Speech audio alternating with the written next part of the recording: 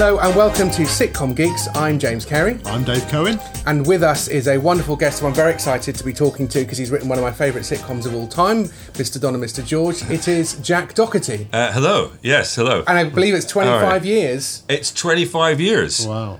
Yeah, coming up soon. And I'm delighted that you said that I wrote it as well, and we haven't mentioned Murray at all, because I'm sure Murray will listen to this. He had very little to do with it, and it's nice that you've spotted that. Right. I didn't realise. Is there a Blu-ray DVD version? Yeah, there's going to be my commentary. I know it's 25 years because my first son Nico, was born in the middle of that recording, and so I was up all night at the birth of my first son, and then just drove straight from the hospital to do the recording, to do the run through at 9 o'clock that morning, to do the technical day, and then do the recording that evening. So by 10 o'clock, by the time we were finished, so I was completely flying. So I'd love to see the outtakes of that night because I was so jazzed and so hyper. Do you remember which episode it was? Yes, it was the one where my character gets jealous when Dawn is dating somebody, Miss Burns, maybe. Right. Okay. Because it's 25 years and I haven't watched it since, so I'm a bit sketchy he was. She was an air steward. Is that right? Do you know this? You're claiming this is one of your favourite sitcoms. I know. There's been a thing. I know 3 or 4 of them incredibly well. Yeah.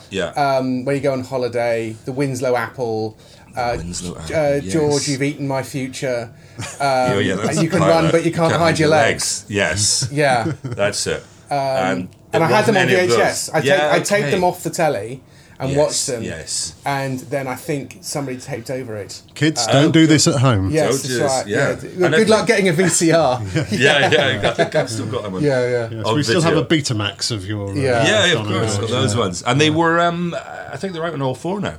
For 25 years. Or you can get them on iTunes as well, all of them. Oh, well, I'm going to do that. Yeah, there's been a thing as the one. Anything on all 4, in my opinion, is unwatchable because of the adverts they make you watch. And then it gets stuck in a loop and shows you the same advert 6 times. And it's just, they haven't cracked it yet. That's why Netflix is winning out. But the thing is, even iPlayer have figured it out. Even the BBC have figured this out. And they are really slow at this sort of thing. It's kind of amazing, really. It feels like it's being dictated by the advertising rather than the other way around. Absolutely. They're doing what the advertisers tell them. So let's start that with that 25 years ago bit. So you're doing a sitcom. Did you feel... So it's a sitcom based on 2 characters that you've done in Absolutely, the sketch show. Which bless you. For the benefit of the listeners, I saw Jack the other day at a book launch thing, and I said that I'd been showing sketches from Absolutely to my kids, and we were sort of endlessly quoting. My daughter now says correct in every particular, which is funny when a 7-year-old does it. And it's a line that you probably don't even remember ever saying that line. No. And so, bless him, Jack sort of humoured me as I recited large sections of comedy. Because when you started talking about it, I thought it was a Callum Gilhooly sketch, and then it was a Don and George sketch. And but you're right, people come up and someone came up to me in a pub and said, I hope you have sufficient underpants.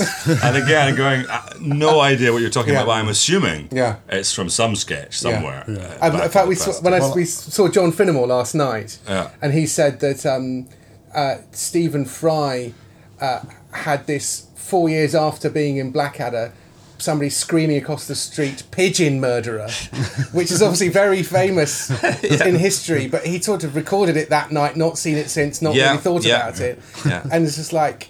And he was frightened. What am I being accused of? What is this? What have I done? I can actually go...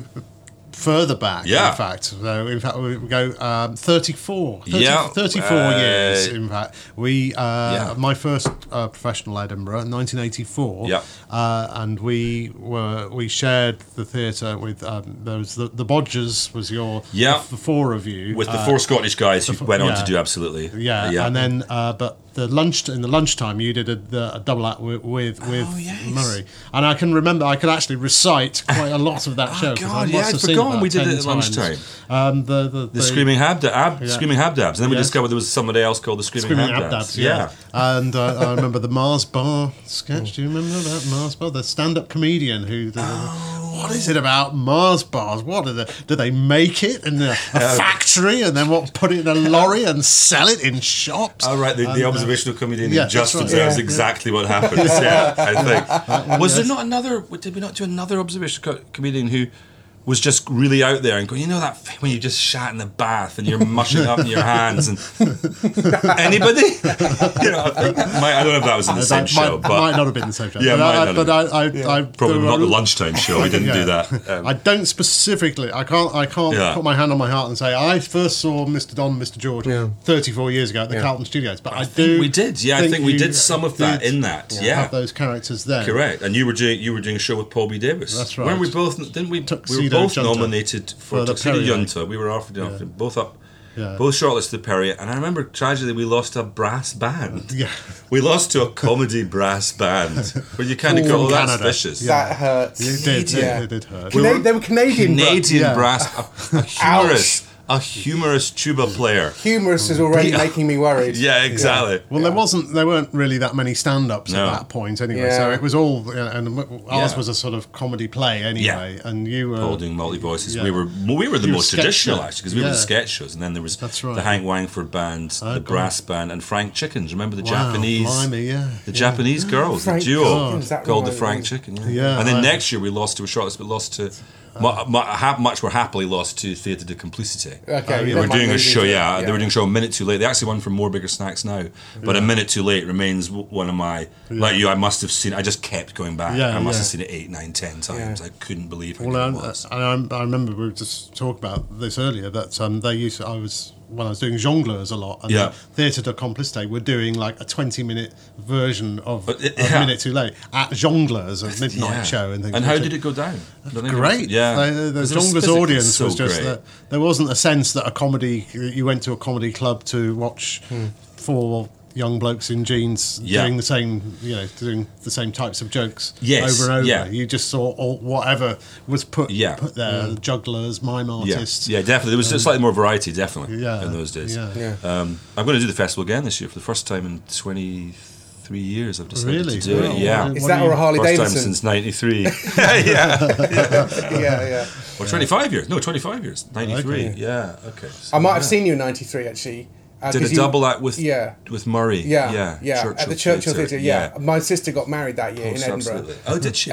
During the festival. When it was possible to do something in Edinburgh that wasn't to do with the festival in August. Yes. Which is now no, impossible. Have you been back since? I've been back, a couple of times to visit, and I presented the one show one summer for that. But you're from there, aren't you? I'm from there, yeah. So it's my hometown. Yeah. That's how I ended up drifting into this. Yeah. Because you're at school and suddenly you're aware of this thing that's around you. And, there's people doing this kind of comedy thing that aren't on the television. Yeah. And you go, maybe that's... Was that an important thing for you then in terms of what drifted you... completely. Into the what were you watching when you were growing up on TV that you were then saying, hang on, this isn't on TV? What I watched, going right back, would be starting off with just like everybody with Morecambe and Wise and stuff like that. That and I do remember that I was unusual in that I knew it was written. Okay. Even at 10, 11. So I was 10 in 1972 when they had the big Christmas specials, and I remember seeing this guy Eddie Braben and being obsessed with. Oh, so they're not making it up. Somebody's actually creating this. And then my mum got me the book of scripts by Eddie Braben. Yeah.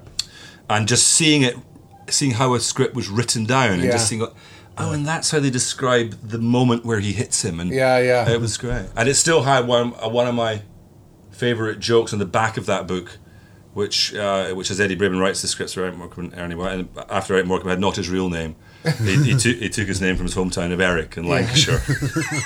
And that still makes me laugh. And I remember so clearly going to my mum and going, "No, look, why this is so funny because you think it's going to be Morecambe, but yet it's Eric, and so you're surprised and so you're laughing." And I don't think my sense of humour has actually got beyond that I need to have the rug pulled out from my head to go, "Oh shit." I didn't know that's where it was going. I'm surprised by what you've done. Right. I'm surprised by the comedic notion. We don't need to deconstruct everything. Yeah. So that, and then the route was, of course, the Pythons and all. I like the straight sitcoms as well. I like Porridge and Clement Frenny, big fan of them. And Porridge, but then of course Python and on the records. And then I did notice, there's the Oxford, Cambridge Review, and there were good years when I was at school. It was, probably Jimmy Melville, and then Angus Deaton. I remember seeing when I was at school and all that. So that became a possibility. Yeah. And so were you guys all at school together, the four of you? The four Scottish guys, and absolutely, we were all at school together. They are considerably older than me, obviously. So they were Murray and Pete were in 6th year when I was in 1st year. Wow. And Gordon was in 5th year. Yeah, so it's 5 years difference. But then they came. I was doing like a school comedy show, and they came back to see that, and then they were forming this group to do the festival, and they asked me to join. Right. Okay. So that's how we all got together. Right. Oh, wow. So the Bodgers. The Bodgers, and then that's what became. Then we did a radio show as the Bodgers, and had the usual thing of Sergeant Tufton writing again. They all appear to be Scott. Is this one man or is this? Is it 10 of them? Well, I remember that. I remember you making you pointing that out actually in the show. And in fact, it was produced by Alan Nixon, wasn't it? Who was also another joke, Scott. And I do remember there being sketches in this. Oh, it's a radio show. Oh yes, and. Well, you don't do impersonations, but you were all basically sounding like these 4 guys from Edinburgh. Making jokes about that fact. And yes, as you say. Exactly. Dear sir, how dare you? It's bad enough having one non. It's like having 6 Manuels. It's that old story, isn't it? Somebody once said, "What's going on?" It must be apocryphal, isn't it? Which one's that? I don't know. Somebody said you can't have a sitcom with all. Some English commissioner go, you can't have a sitcom set in Scotland, like having 6 Manuels. But I'm sure it's not true. But then, to be fair to Alan and to Sergeant, to Flight Lieutenant, whoever wrote anything, I can't understand. That's how we led to joining forces with Morwenna and John Sparks, which became Absolutely. And then we're back to and then we went and did Don and George on the back of that. Yeah. So what, in a way, were you weren't necessarily always heading towards a sitcom? It wasn't like when because of, we talk about obviously all types of comedy on the show, but sitcom in particular, did you feel that was what you were graduating towards, or was that like, it just felt like this came up and you got to do it, and so why not? Yeah, kind of just we wanted to do slightly long form in the back of it. I mean, we'd written sketches for lots of other people, for other sketch shows, from Spitting Image to Smith and Jones, that. Yeah. When there was lots of sketch shows on telly and radio, so you could almost make a decent living just by writing sketches, which you can't really do any longer. But then 2 things happened with writing for other people. We realised that, hang on, they're all getting paid lots, and there's cars picking them up, and there's a man who irons their shirt, and strangers appear to want to sleep with them. What's going on? Why am I a writer? That's right. Well, let's have some of that. Let's perform our own stuff. Yeah. But also, there's just certain stuff that you write that's going to be yours, that's particular to you, and not to Mel and Griff or whoever else. So no, we didn't really have it, and then we just fancied just going long form, and for some reason we thought that Murray and I really liked writing. Don and George writing that world, that comedic world, and who was it? Was it Marty Feldman who said that unreal things in an unreal world, unreal things in a real world, unreal people in a real world, always work. Real people in an unreal world works. The only thing that never works is unreal people in an unreal world. So we tested that. Okay. So we went to Channel 4 and said, "Can we prove this? Have you got £1 million? Yes. And we'll prove this. Unreal people, unreal doesn't work. Yeah, but it does work. Yet it works for many people. If you like it, the people that like Don and George really like it, and the people who don't really don't like it. Yeah, because it also, because in one sense in particular, because of the tone of it and everything. Yeah. So it was on, in one sense, it was comedy glory years for Channel 4 because they were also putting Paul Merton on, and they were also, they were doing lots and Father Ted and loads of things. Vic and Bob were Big Night Out, because I worked in Big Night Out for a little bit. And but to have a show like that on at 10:30 on a Friday night, and people watching it going, I'm sober. Do I need to not be sober for this? But it was, but for me, aged whatever it was, I was 15, 16 or something. Yeah. Just thinking, oh my goodness, this is the perfect form of comedy. Because this is physical wordplay. Yeah. There's an innocence to it that's so. It's very childlike. So childlike. Because children do like it. Yeah. Murray and I often joke, did we by accident make a kid's show? A kid's show. because we removed all those things like political reference or impersonation or sexual jokes, anything that was that bucket of where you expect to get your comedy, and suddenly it was left with a slightly blank slate. It became very. There's only one bit that I just think, I should show it to my kids, and then there's one bit where. The head of MI6 blows his brains out. Oh, yes. And a comical amount of blood pours off him. For like 30 seconds. Yeah. And his brains just keep coming, don't they? And then a wig. I think, of course. It would be a wig. I might have to fast forward to that. Yeah, they're not quite there for that. But beyond that, it's so... but yeah, it's funny. It has unusual... Paul Feig was a fan of it, and absolutely. You know the guy who did Bridesmaids, bizarrely. Right. He was a big Absolutely fan, and kept in touch with Morwenna since, and Morwenna's been in a couple of his films. But then he introduced me to an American writer, I think might have been Brad Isaacs, who then told me a story that they'd watched it. A bunch of American writers would watch Dawn and George out there, but almost enjoying it, but almost also just sitting around going, they got this made. And this went out on a proper television channel. It wasn't on... some scratchy cable access 27 people. This was on, one of the main channels, and that was the joy of it. That they really just did go. Okay. Did you realise that at the time? Did you realise that you didn't think how did this get through? It just felt like the next. It felt like the next day. Yeah, it just felt normal. It was 10 years of honing it as a live thing. Presumably meant that you guys were comfortable enough in the characters and writing it, and so it for you it wasn't that sort of leap, was it? And I think when Channel 4 were being very innovative in their comedy, and that's what they were.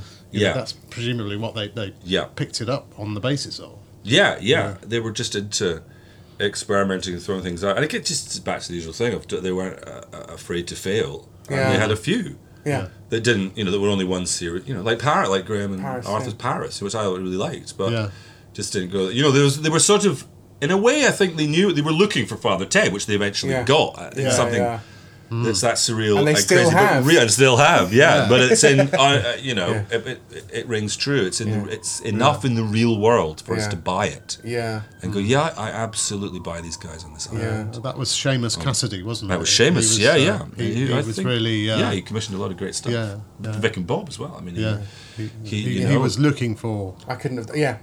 That's why I'm always mindful when I'm reading anybody's scripts or giving my opinion. I'm always mindful of the fact that if I'd seen Vic and Bob and had been the comedy commissioner, I would have had to have said, what is this? How is this? Why is everyone laughing? I don't have the software in my head to get it.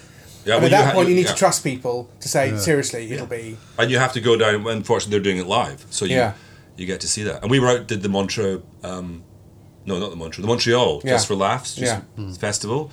And Vic and Bob were out doing it at the same time, and the great thing was that they made absolutely no concessions at all to the audience, and it was just 500 people and 6 of us at the back pissing ourselves as they went on about Keith Chegwin nailing bacon to. I'm just kidding. Well, that was always that. I remember because Vic used to come down to the Tunnel Club every Sunday, and I used to do stand-up shows there, and it just was the ritual was Malcolm Hardy say here he is, Vic Reeves, and everybody the glasses would come out, the plastic glasses. He'd go on and they'd just throw the glasses at him and he'd go fly me to the moon and all that, and you watch this guy and you just thought, God, I don't know if this guy is funny or not, but he's got some bloody bottle. He comes week after week, he comes back to be abused by this audience who. But he knew. He knew they kept turning up to see it. They would get there. But you did have to. We pitched Absolutely, and Absolutely was much more written. I'm sure you could read that script and go, okay, that's wordplay, and that's. But there's still sections that were visual, and when Channel 4 were humming and hawing, they were saying, we're not sure how this. So we said, okay, we'll come in and perform it to you. I mean, I can't believe that we would do something like that. But again, that's the great innocence of being relatively young. And so to Seamus Cassidy and Mike Ball and the boss and whoever else was there, literally a glorified table read. Because there were bits which was, John Sparks holds his trousers and moves his knee whilst humming Greensleeves. And you kind of go, well, there's a leap. If you read that, you go, could I have 20 of those? Probably not. But then you see John doing it, you go, oh right, okay. Well, that's funny. But I would never. Could you imagine doing that now? And the problem is you get. Well, there aren't any sketches. You lose, there aren't any sketches. And B, you lose your innocence at, when you're hit your 50s, you're not going to go, I'll come in and read it to you. Yeah. Well, that was interesting, because I was interested in what you were saying about the Montreal Comedy Festival, and the fact that to you guys it was hilarious. Yeah. And I've heard other comedians tell stories of how they would dare each other to go out there and do... And just sort of pull faces and not even do their act. And you're backstage with American comedians who've honed a 12-minute thing so that they can get their slot on Carson or whatever. Yeah. And the Brits are just like, blah, blah, blah. And so... Tellingly, other than Craig Ferguson, right, who did play that game very well. But I think he was much more interested in I'm going to get to America, right? But did a really tight set. Okay. Agents there, Caroline from Caroline's in New York. I'll book you, and you're right. Everyone else. Yeah, and he's so famous in America in a sense we've literally never heard of him over here. Yeah, exactly. Oh, he's not. Yeah, he could come and play a tiny place. Well, I remember Bing Hitler very well. Yeah, actually. That's right. Character he used to do on the stand-up circuit. Yeah. He wasn't Hitler in Heil, Honey, I'm Home, was he? No, he wasn't. No. There's another one series. Jeff's show that, wasn't it, Jeff Atkins? I think it was, Jeff wrote it. We wrote it, we wrote what channel was that on? I think it was an early Sky show. It was Sky B. Sky B, or it was still BSB before it was BSB. Yeah. I think it was what killed BSB when it got taken over by. We'd go in, and there was a daily show, a topical show as well, which had never been, and that was every day we went in knowing that our show was going out to 6 people possibly, and every day you think this is going to end, isn't it? I'm getting paid stupid money to be here, and every day there'll be like a really big name guest. We got Graham Gardens hosting today. We got, and then the next week it was Neil Kinnock or something like that. Really huge names. People come in and do this topical show. Nobody watched. And what was the show called? Up Your News. Oh, yes. Yeah. 9 months that show lasted. And that's when and they were making Heil, Honey, I'm Home at the same time. Also getting an audience of 3 people. Yeah. It was the Squarial. Yes, I remember the Squarial. Satellite their satellite dish was square. Yeah. Right, okay. And then they died out very quickly. It was probably the making of Rupert Murdoch, that TV program. Yeah. I think in some small way you have contributed. Yes. The rise, the inexorable rise. But in one sense, is that, do you think, healthy? Because I think now there is a real kind of, everyone wants to be a writer. The most popular... the most sought-after job, according to The Guardian, is novelist. Yeah. Because it feels like a bohemian sitting in your garret and then going out for coffee and writing and stuff. But also there's a lot of young people who are sort of determined to make it both in stand-up and in writing. Yeah. Whereas it feels like there was an innocence in the 80s and 90s of just like, how long could we get away with this for? Yeah. Before someone makes us work in a bank. Yeah, I think. Or I come crawling back to my dad saying, I will work in your print works after all. There was certainly, I think, I'm always wary of, when you talk about, back in your day. Yeah. Because I would do that I met Jimmy Gilbert a few times, who ran Comedy Congo at Svan, and he was always, oh yes, we just used to order 12. We'd watch it go out. Yeah. And you go, God, that sounds great. And now I'm talking about my era. Oh, that sounds great. But I think you're right. There was a certain glee of we've escaped. Yeah. We were going to be, I was going to be a lawyer. Murray was going to be a lawyer. Gordy was a teacher. Whatever. Yeah. And exactly that. God, we've got out. We've managed to. Yeah. And the downside of that is that you do sort of treat life like a massive weekend. Yeah. And you just go on one for like 30 years. Yeah. We're still getting away with this. Yeah. But in one sense, that's kind of quite a healthy thing, because I think if you want stuff too much, especially now when it's even more competitive. Yeah.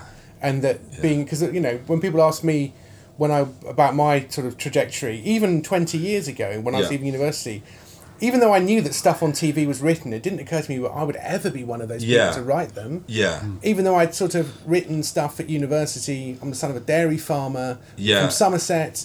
And everyone who went to my school has ended up becoming a missionary or a bishop. Yeah.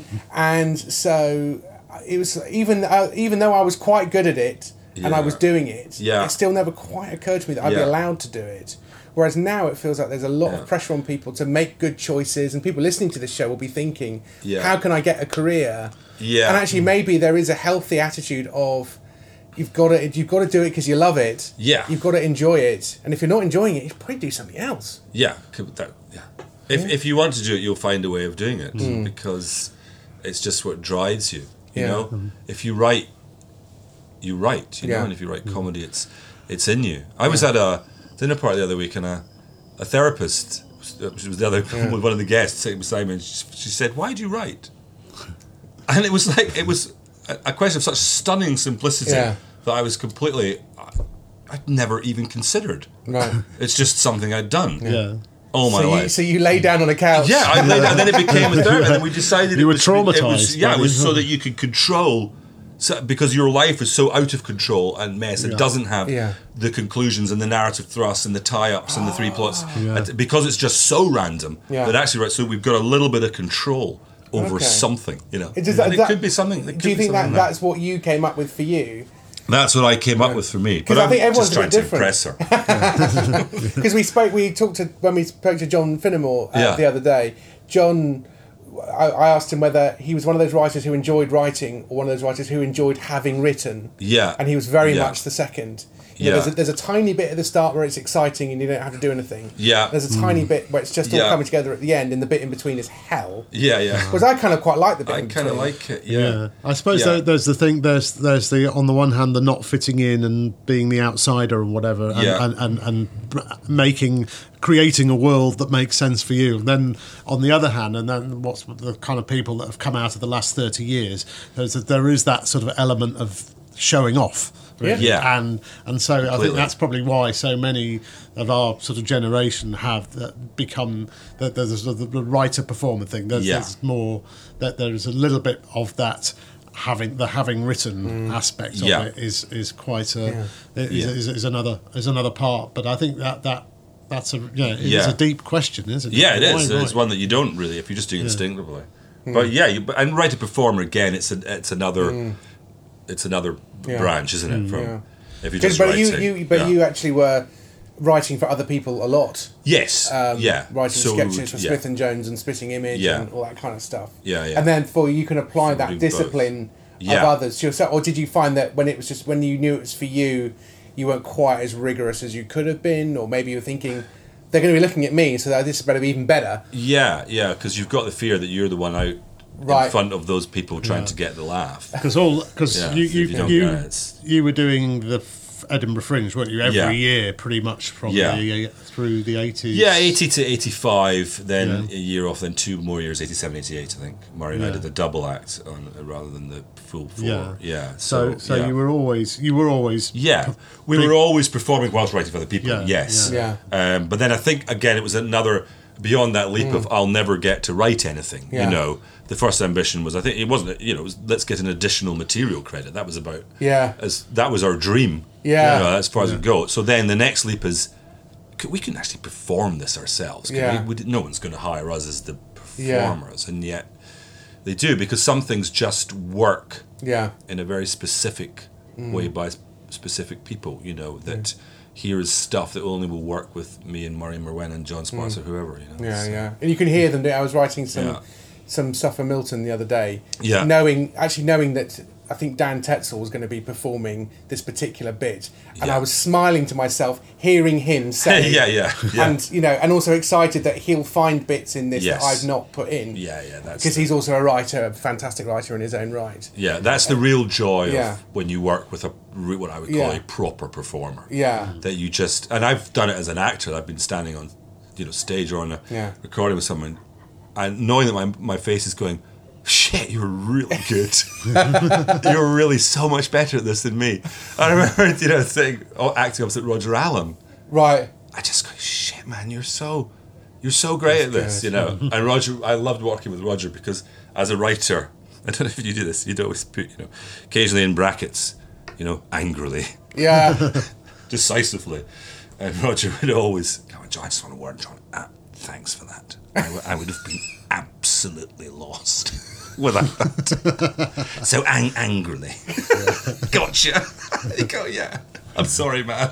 But, just wanted to be clear for somebody reading it. It's actually a good thing to think about, because before I ask, what the hell were you working with Roger Allam on? I'm slightly obsessed with him.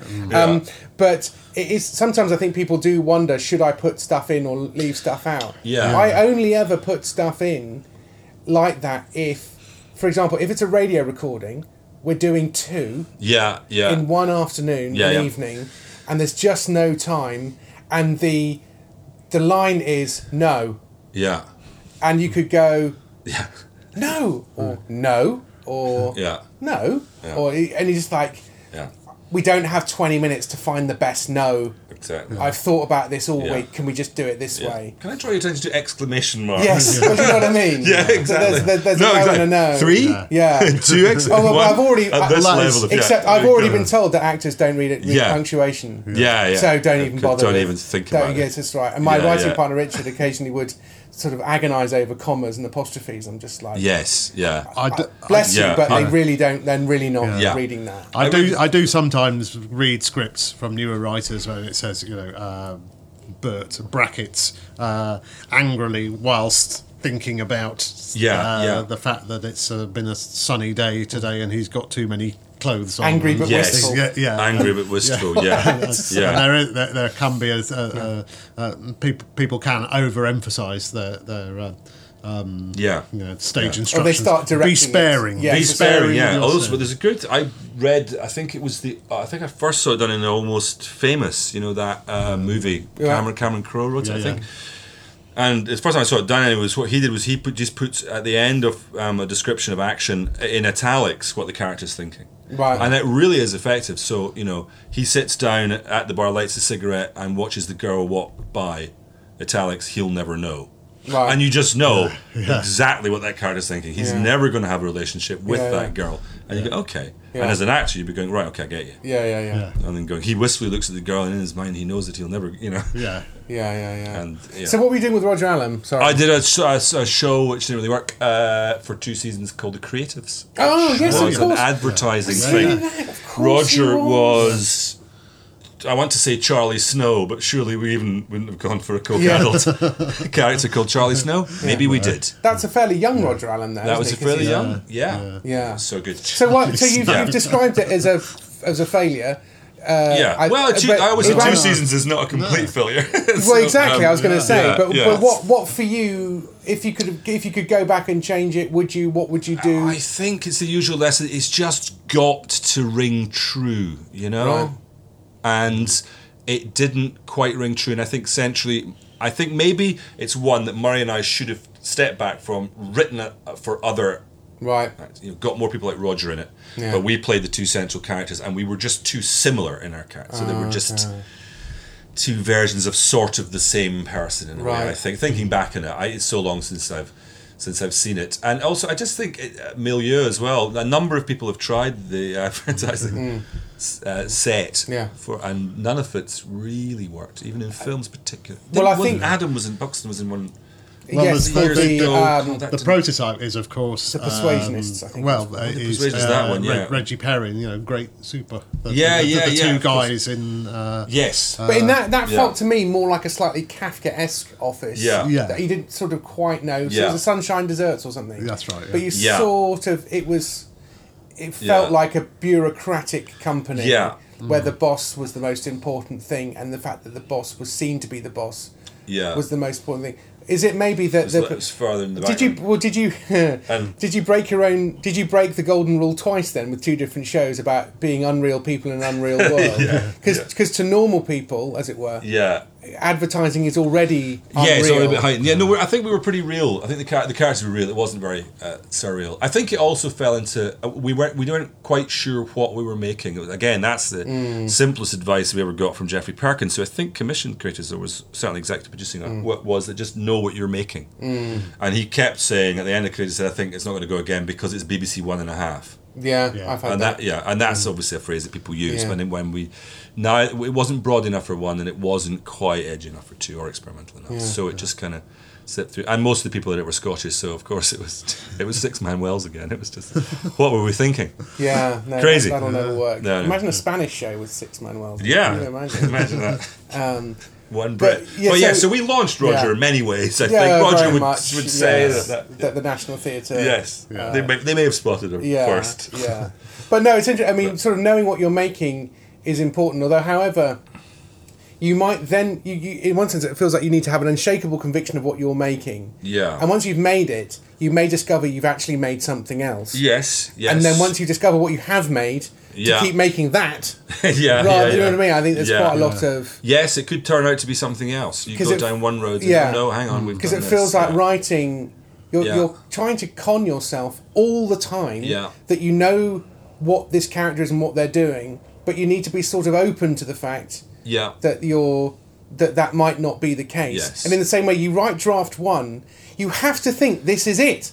This is perfect. And you know what? For the first time, we're going to perform a draft one because this is great.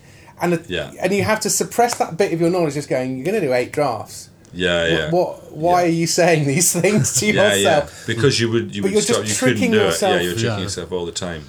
I guess there's also a part of you as a writer performer that sort of thinks, well, it's me. You know, that's what it's about. It's about me, or it's my creative relationship with Murray, and you know, so it's as a piece of as a performers, I guess you're sort of trusting yourselves to know what's there. You've kind of taken a shortcut there, and maybe that's right. Maybe you say if you had just been writing it, you'd step back and having an actor going, hang on, why am I doing this? Rather than Murray and I just knowing each other too well, and thinking this is how it works. But it's interesting you say about a version of yourself. I've recently written a script that I can't get sold, which is fairly autobiographical, and someone about my age, problems with his kids and his stepkids and his wives and his ex-wives, and just a kind of scratchy, vaguely indie-ish kind of thing. And everyone who's read it goes, I really enjoyed that, but I just don't believe the central character. I don't believe the things that he does. And it's that moment where you're going, I've done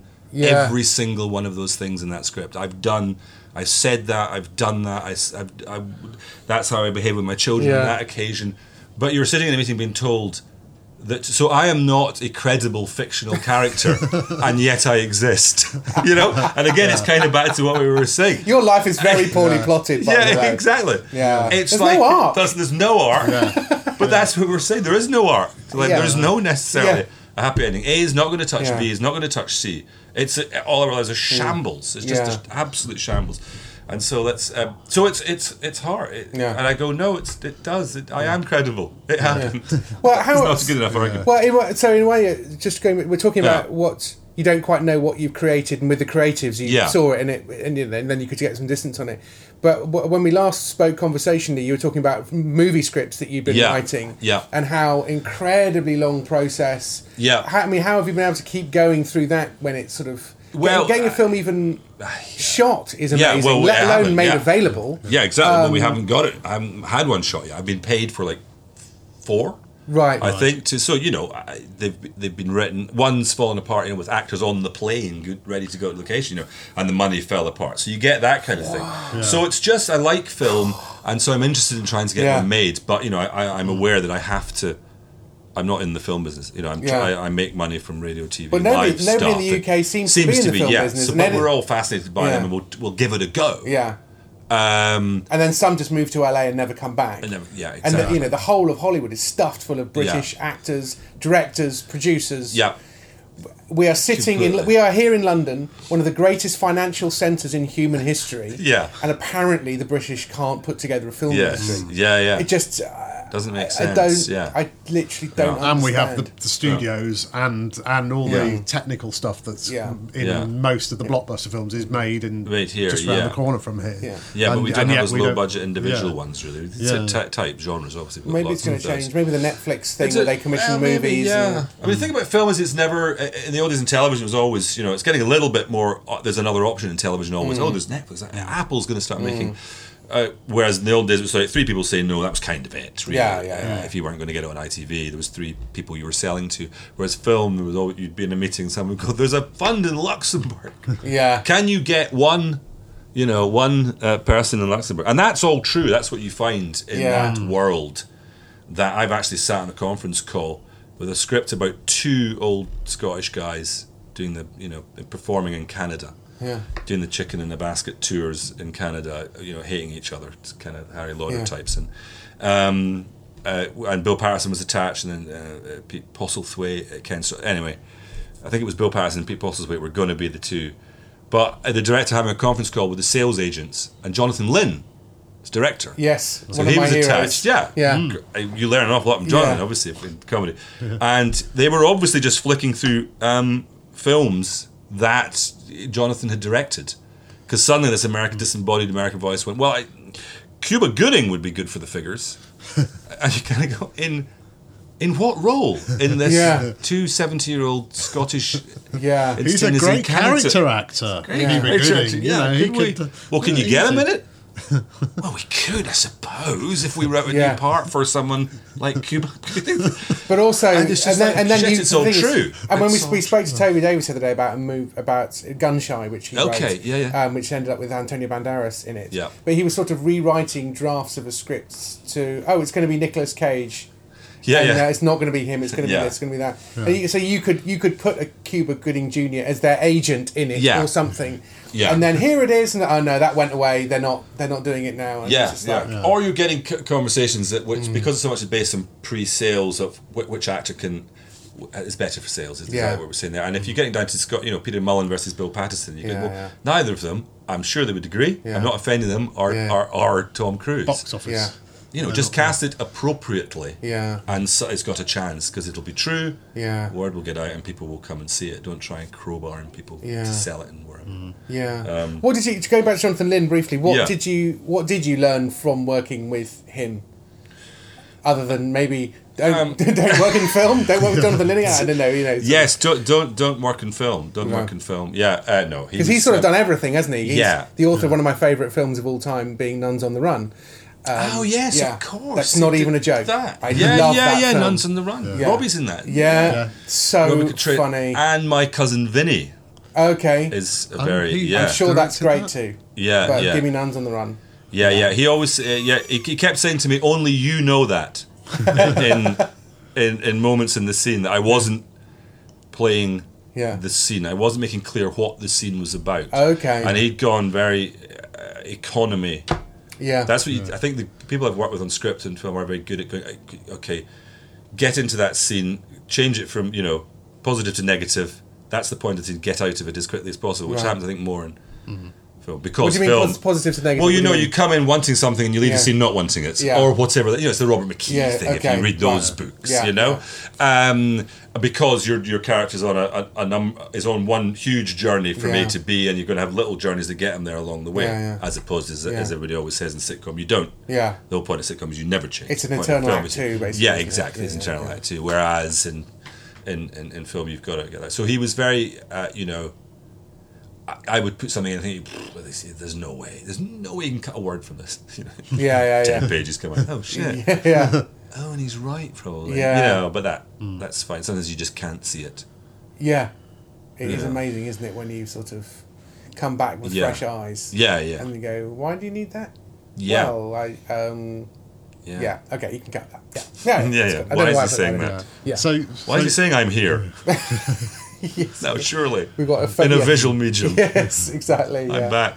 So you say you've written 4 screenplays. Yes. And unmade. Still fighting to get them made. Yeah. And how many drafts have you gone through? Oh, man, a lot. Yeah. On actually 2 of them a huge amount. The 2 that have got very close. The one I'm talking about with Jonathan, we probably did 22 drafts. I mean, by the end, you're doing smaller. It's not like a page 1 rewrite. So up in the 20s. Right. But that one was going through a torturous. We need this actor or that actor. So suddenly, you'd have people financing it going, we need more of the young people. No one's going to come and see this movie about old people, so let's get the young people. So you'd beef up the young person's story. And then the Marigold Hotel suddenly does well. Yeah, old people, exactly. we love old people. We love old people, yeah, exactly. Well, you get a lot of that, don't you? That they chase the latest thing. How do you keep going through that?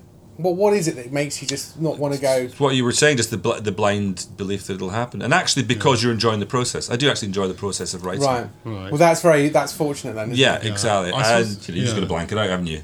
This voice going, this will never be made. So Rob Grant always says, the voice going, it's never been made. It's going to be shit as well if it's ever made. That's true.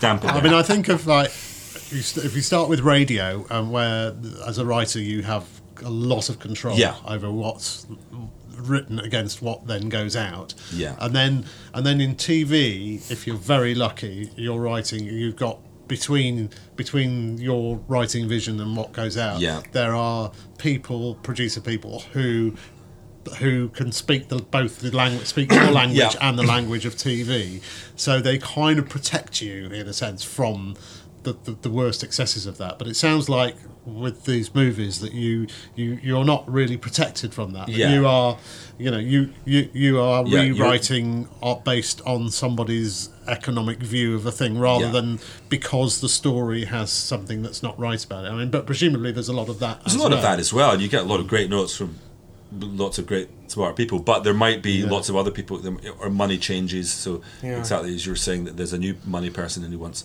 a different thing. And I think that's why Jonathan in the end was tired of making films, because he said, I'm just tired of being chairman of the board. Right. And that's really what you are, particularly the sort of movies that he was making by the end with Eddie Murphy or whoever. There's so many people telling you what to do. And generally the things that work best in comedy are kind of writer led. They're kind of authored, authorial, Graham Linehan stuff, listen to Graham Linehan on this podcast. Again, he's sort of the boss, and that and anything, and that's not to say that you're kind of I'm in charge, but it's your kind of vision, and you're kind of leading that bubble. You create this environment to lead that bubble, and really the things I've done that have worked have been the things that I've had most control over. Or with the group of people that I'm the creative partners. Yeah, and there's and the sort of it becomes a whole thing, and it's sort of not diluted, which is why I guess the writer performer Saturday Night Live types like Will Ferrell or whatever, they're writers and performers, and so they are the movie, and they can do anything they want, so they can author this thing. And then occasionally a movie like The Princess Bride gets made, which a well-respected writer had the total confidence of a brilliant director, and this weird film turned out, and it's basically perfect. It's great. It's Goldman, isn't it? Is it William Goldman? William Goldman. I mean, he's not even a comedy writer. Damn him. I know. It really is so great. And it's just like, we're going to have that giant, we're going to have that girl that you've never heard of, that guy you've never heard of. And that short. And the bloke from Homeland. Who just, when I suddenly worked out, oh shit, that's the guy from Princess Was that Bride. Mandy Patinkin? Yeah. Who was also in Without a Trace or something like that. Is he? Okay. He's in a lot But of he is Inigo Montoya. And boy, so he must be so tired of that. So great. You know what I mean? Especially because they probably shot the film in 6 weeks. So 6 weeks of his life will now last forever. Do you ever get the urge then to just say, as you're relaxing by the pool in LA, but thinking, God, I wish I was just performing now in front of 30 people in the Carlton Studios or somewhere. Hence Edinburgh. Hence Edinburgh. I gave up performing for about 10 years, I suppose. And didn't really have much of a desire to go back to the comedy unit guys, who make Lemmy and Burniston and Still Game back in the day. Burniston. Great show, isn't it? Sort of golden. Saying 11 to a lift. I mean, that's just one of the great sketches. I love them. I know, the only way to monetize Facebook watches, it's like 90 million people have watched that sketch. It's crazy. So funny. But they asked me to do a thing called Scot Squad. I don't know if you've heard of that. Oh yes, a police thing, semi-improvised. All right. And that's what got me back into performing. It was just kind of half, in the middle of a take, thinking, why am I not doing this any longer? This is actually fun. And they send the whole car improvised thing. And they send a car for you. And there's the hotel. And but semi-improvised. That's very interesting. I hadn't done that before, and really enjoyed that. and the turnover, how much material you can do, and how it just takes the pressure off. That you've got a kind of little storyline, but you follow it, go wherever you want. Yeah. And did you write it? Or? No, a guy called Joe Hewlett writes it. So you get a lot of my character stuff in Scott Squad, I'm being interviewed behind the desk. I'm just a kind of pompous leader of the police force.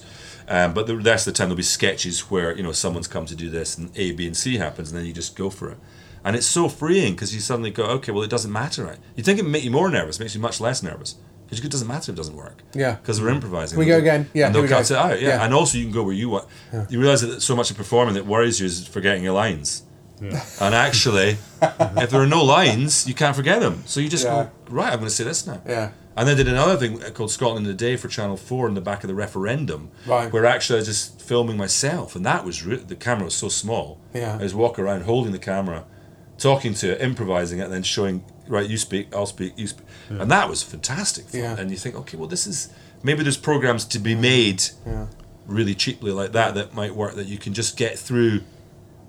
Because often when you perform, an hour to light a scene, and of course you want it to, but then also you think, well, a lot of the time, I remember even in Absolutely, you'd think, oh shit, we've got 3 minutes now to perform it. Yeah. But this is, this show should be about the performance. It's words, but we just don't have time. Yeah, it's got to move on. We've got to do 3 of these. Exactly. Did you do a bunch of Stonybridge in one night, or for example? Yeah, probably. Yeah, I think we did. I think we probably did. Yeah, quite a big bill, because the set's there, and we would do it. Although, actually, having said that, I think it was back in the days there was enough money to just bring the set back every week. Or Absolutely was written in a way where we didn't know what would work, so we weren't planning. Okay. Oh, Stonybridge. Well, we'll do some more of those. Yeah. So that might have been a series in between them or whatever. Yeah. So do you feel in a way that you're slightly rediscovering that you can just do it, you can just improvise, you can just completely, and that you sort of come out the other side and come back to your performing roots and just getting away with it almost. Completely. I do feel like come full circle, and I'm really enjoying it. That's why I'm going to do Edinburgh again. It's just and it's nerve-wracking, I think maybe that's why it's like you get standing in the wings and you're going, oh fuck, why am I putting myself? Why am I putting myself through this? This is insane. That's sort of the one person when it's just you on your own. Yeah. I mean, there were just the odd moments. Yeah. They were always like about 5 minutes before we're about to go on. Yeah. And often it was in Edinburgh. It was just like, God, I've never felt so isolated and alone and lonely as I do at this moment. I know it's going to pass, it's okay, but I can feel that in that second of walking out. What am I doing here now? Why? Yeah. I had that doing the Glasgow Comedy Festival, doing the cop character there, which was like an hour and a half show. Just standing in the wings, exactly that. I think. Is that what you're doing then in Edinburgh this Well, I'll summer? do probably some of that character, maybe some of the other characters as well. I haven't quite decided yet, really. But yes, it'll be driven probably by that character. Right. But the fear, and then when you get that first laugh, when you're taking that chance, you get that first laugh, and you go, okay, right. Oh yeah. That's what it was about. Yeah, and then the next one there. Oh, and then you learn. Oh, the last bit of directing is always done by the audience. Because you kind of go, oh shit, that's where the laugh is. It's not me. It's Murray replying to my line that I thought was funny. Yeah. And that's why I think hopefully live performance and live sitcoms and studio sitcoms don't die out, because I think that there's the live sitcom stuff. It's so precious, and it's such a shame that it feels it's really fallen by the wayside. I know, maybe it'll come back, because it's really vital that and it's so unfairly maligned. I think you look at Seinfeld and you go, well, it's as relevant today. So you did ever it was. You did an episode of Stop Start. Yes, yeah. How did that experience compare? So it was a comedy playhouse, wasn't it? It was a comedy playhouse with the wonderful Laura Aikman in it, who was in my show. Proper funny, brilliant. But how did that compare? Were you sort of producing it as well? Not really, no. But had you done that with the radio? I did, yeah. Stephen Canny, was the producer on radio, Buzz Lightyear. Initially, and he looks a lot like Buzz Lightyear. That's very true. He does, and he's a lovely, lovely man, as is Buzz. But he's got there's a certain buzzness. Yeah. And it's not in the costume. No. It's not in his clothes. No. But we kind of developed it together on radio. Right. And it became... Yeah, the experience of that was annoying, because we'd done 3 series on radio, and it had always worked as a Radio 4 show. And then we took it television, and we got a bit of a, oh right, BBC One, yeah, they want that show, and we're going to get in the ring with Mrs. Brown's Boys and Citizen Khan. I mean, we couldn't go that far in terms of being broad, but that was the mistake, I think, because the show didn't suit that. You know, right. Three marriages in a state of disrepair. Yeah. 3 relationships. It's really a BBC Two show, and we should have. And Steve and I were sitting at one point going, actually, let's do it single camera, and let's do. I'd seen Mike Birbilia doing the show Sleepwalk with Me, which he then made a film out of, and it was very fluid the way he talked to the camera. I said, well, we can do it like that, just with the 6. Let's do it on single camera, 6 characters talking all the time, in and out, in and out. But then, no, the slot's on 1. Let's make it So the first script I wrote was the 3 couples were having sex. They start talking to the camera about how their sex. Yeah. It was Fleabag, actually. It was a mainstream. Yeah. It was a mainstream Fleabag, but with all 6 people talking to the camera rather than. Yeah. But then we thought, no, and Charlie wasn't available. He was busy doing Jekyll and Hyde. So do you wait for the cast you're using on radio, or do you go, well, actually, if we wait a year, this slot will be gone. Oh yeah. So let's make it. Yeah. So again, we slightly fell into that trap we were talking about earlier, ending up making something I didn't really believe in. Right. In the hope. So don't end up having a show not made by making something that you sort of don't want to make in the hope that it will be made. Yeah. And then it's not made. Yeah. There's nothing kind of more frustrating than that. It's just like, this isn't even the show I wanted to do. You've turned down the... Yeah, you've turned it something... And still, even in my 50s, it's slightly naive that I thought I was making a discussion document. I thought I was saying to BBC One, this is the sort of thing we could do. Yeah. What do you think? Let's all talk about it, rather than going, oh, you want to make this show? Well, no, not exactly this show. Yeah. But we're showing how everyone talking to the... Isn't that what a comedy playhouse is? Isn't that... Yeah. No. No, it's got to be perfect straight out the gate. Well, you should, but that's the lesson. Always actually make the thing you want to make. Make the thing that you think the series will be. Yeah. And it was frustrating because, again, in front of the studio audience, I've been around enough as either producing, writing, or performing to kind of know when a show is landing, when characters are working, when jokes are working, you know, and something like that, which is a simple relationship. Because I always was encouraged, because I would look out at the audience and it would just be couples there, and all the time they'd just be going, nudging each other, going, yeah, that's you. Yeah, that's exactly what you... Yeah. And it just, it connected, you know, but I think it was a bit of an open goal there that we missed by not quite sticking to our guns. Right. We got Summit Fever and thought, we're going to be, I've never been on BBC One. I'm going to be on BBC One. I'm going to be, 9:30 on a Friday. Yeah. Again, but on the mainstream channel. Yeah. It's sort of. And it's almost like you probably should have. Say, okay, let's go, Citizen Khan, Mrs. Brown's Boys way. Exactly. Let's do that. Yeah. Okay, that's what is expected. Yeah. But let's do it on our terms. Yeah, I think you would have to go. Yeah, we would have to push it further into that bracket. Yeah. But even whether that would have worked, I don't know. Maybe it's moving away from that now. BBC One, it's been more car share. Yeah. It's hard. But it's always there's that it's mission creep, isn't it? Where it's just like it's going to be this. It's still going to be. We're going to do this. It's still going to be this, but we're going to do this and then this. Yeah. Okay, it's still very much the second thing, but not so much the first. And it's like and you don't notice how much you've moved, and then But you can say all this with hindsight, which is great. And it's, but I mean, I think about the show that James and I both worked on at different stages. My Family, which was Jim Carter and Imelda Staunton, right up until it wasn't them. The last minute, and then it wasn't anything. Last minute, and then the last minute is Robert Lindsay's "Oh, want to make her? Let's make it." And that. Yeah. Would it have been such a hit if it had been Jim Carter, Imelda Staunton? Who knows? No idea. Yeah. But that was a kind of last minute change that was sort of forced upon them, and it obviously made it a very different show.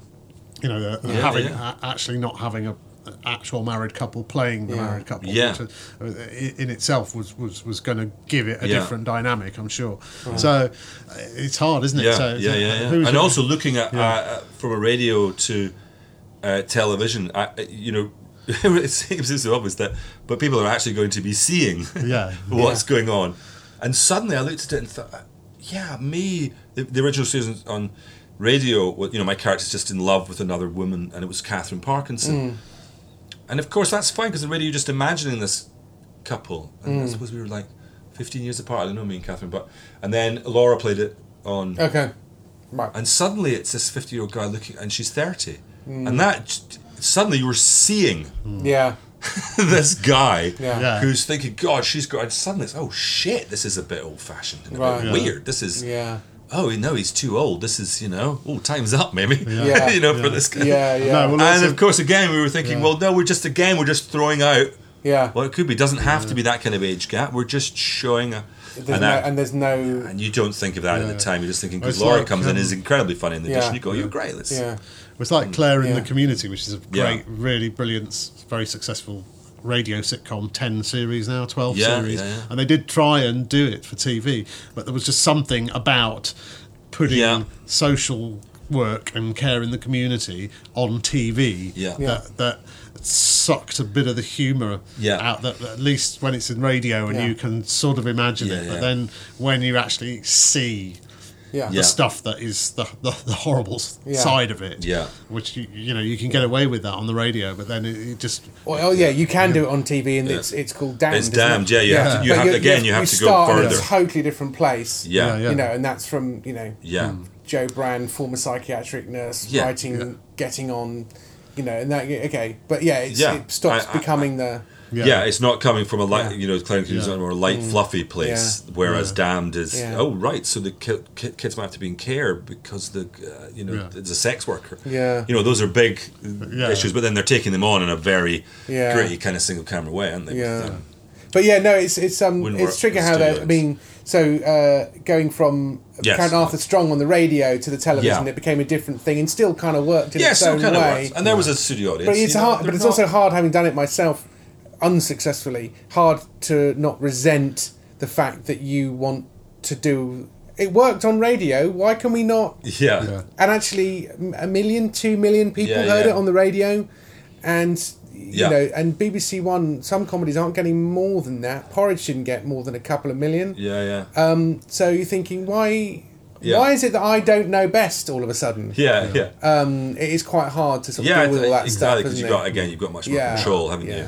I mean, and actually, in my case, I was, in my late 20s, having just done Think the Unthinkable, and I was sort of like, is that how it works? Oh, okay. Yeah. But in your case, it must have been just like, come on, what? Look, I know what I'm doing. Can you not just trust me? Yes. No. Oh, okay. That's good. Let's get on with it. We've got a lot of that with on Old Guys, which I produced for Armstrong and Bain and Sam and Jesse and Simon Blackwell. Writing that every now and again when there would be interference from even the controller was involved, put them out in another order and this one isn't, and you kind of go, well, it's why it's Armstrong and Bain, you're head of the channel, why are you worrying about this? And I had the I'll speak to the guys, but they're at the Oscars. Because they're up for and maybe we should trust those guys. And that's why ultimately you have to love writing, which is what you do, and getting back to doing some live stuff, connecting with an audience. So I hope the therapy session has been very helpful. It's been quite a therapeutic month for you. Completely. So same time next week. I'll see. How much do I owe you? We'll discuss that later. Thanks so much for coming onto our podcast and for at least pretending to have listened to previous episodes. Bless you. No, I have. Thank you. I'm a big follower. I am. Thank you. And thanks very much, Jack Doherty. Thank you. Thank you very much.